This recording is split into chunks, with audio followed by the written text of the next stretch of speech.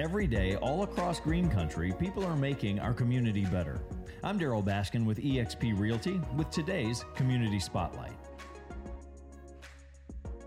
My guest, Gary Shotton with IBBTalks.com, teaching business around the globe.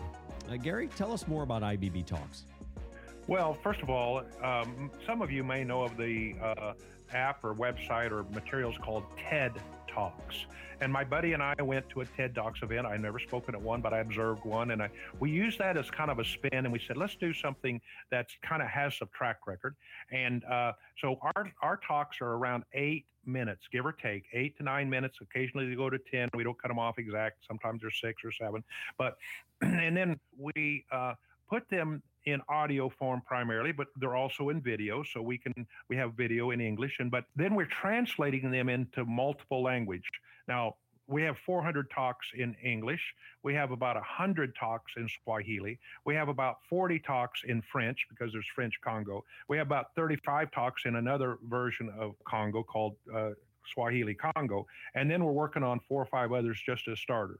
So the object is to get materials that are not all American speakers. Yes, I have of the 400, I probably have 300 on there, but we're pushing the ones we pick up from someone inside their own culture. So we get the materials, that's important. And then we ask them to consider forming groups. We call them home groups, cell groups, church groups here, but you know what Jesus called them? If you know much about the, it's fairly popular around the rest of the world, is there's no banking. And so what's called a community savings banks or community savings funds, the Chalmers Center for Economic Development in the Atlanta area under the same author of When Helping Hurts, that whole organization really understands that. Well, it's very popular around, especially for the women, where there's some men getting involved now with it.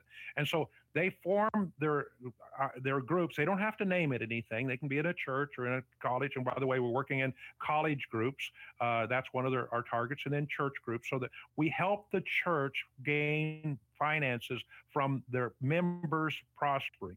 And if they'll gather together, we have a limited number of people, about a dozen in the Tulsa area. By the way, if you're listening, we want to hear from you. And they're willing to chime in through a long distance free phone call through WhatsApp, or as primarily as an app that's very popular around the world. And you can talk to them for about 30 minutes a week when they're meeting.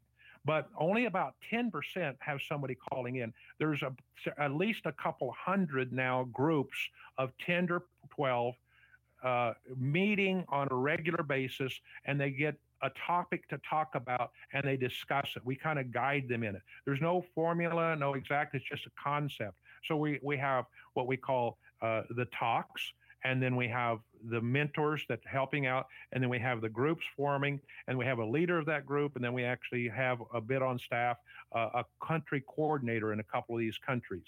And so that's how we're expanding, and we're saying it's got to perpetuate without a lot of outside money. It has to work its way. So everything is low budget, because we can't create a monster that has to be fed with American dollars just to keep it afloat. Makes a lot of sense, because you want it to be self-sustaining, and there's also a feeling of accomplishment. And why would you, when you talk about charity that is hurting, when helping hurts, it's when we rob people of their feeling of personal accomplishment, and that's something that we all want. Taking that away is causing that individual or that group to be continually dependent on your gifts, which is really a selfish form of giving. Oh, it's very selfish. The idea is that this individual can own and operate a business, and with the Spirit of God and the Word of God, those two things are guiding forces. They are directly in connection with God. And we as an American, we're only a small spark, and we worked our way quickly out of a job. That's what we have to do.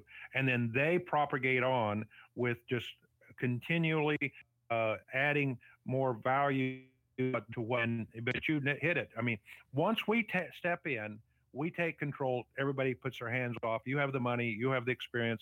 You take over. But no, we're not doing that. you have, I could just tell you real quick, when my translator is a young lady by the name of Anne. She has a 3-year-old, and she has a yet to be born in a couple months, a little girl, a little child, I don't know if boy or girl. And so she's listening, translating, and she's catching it.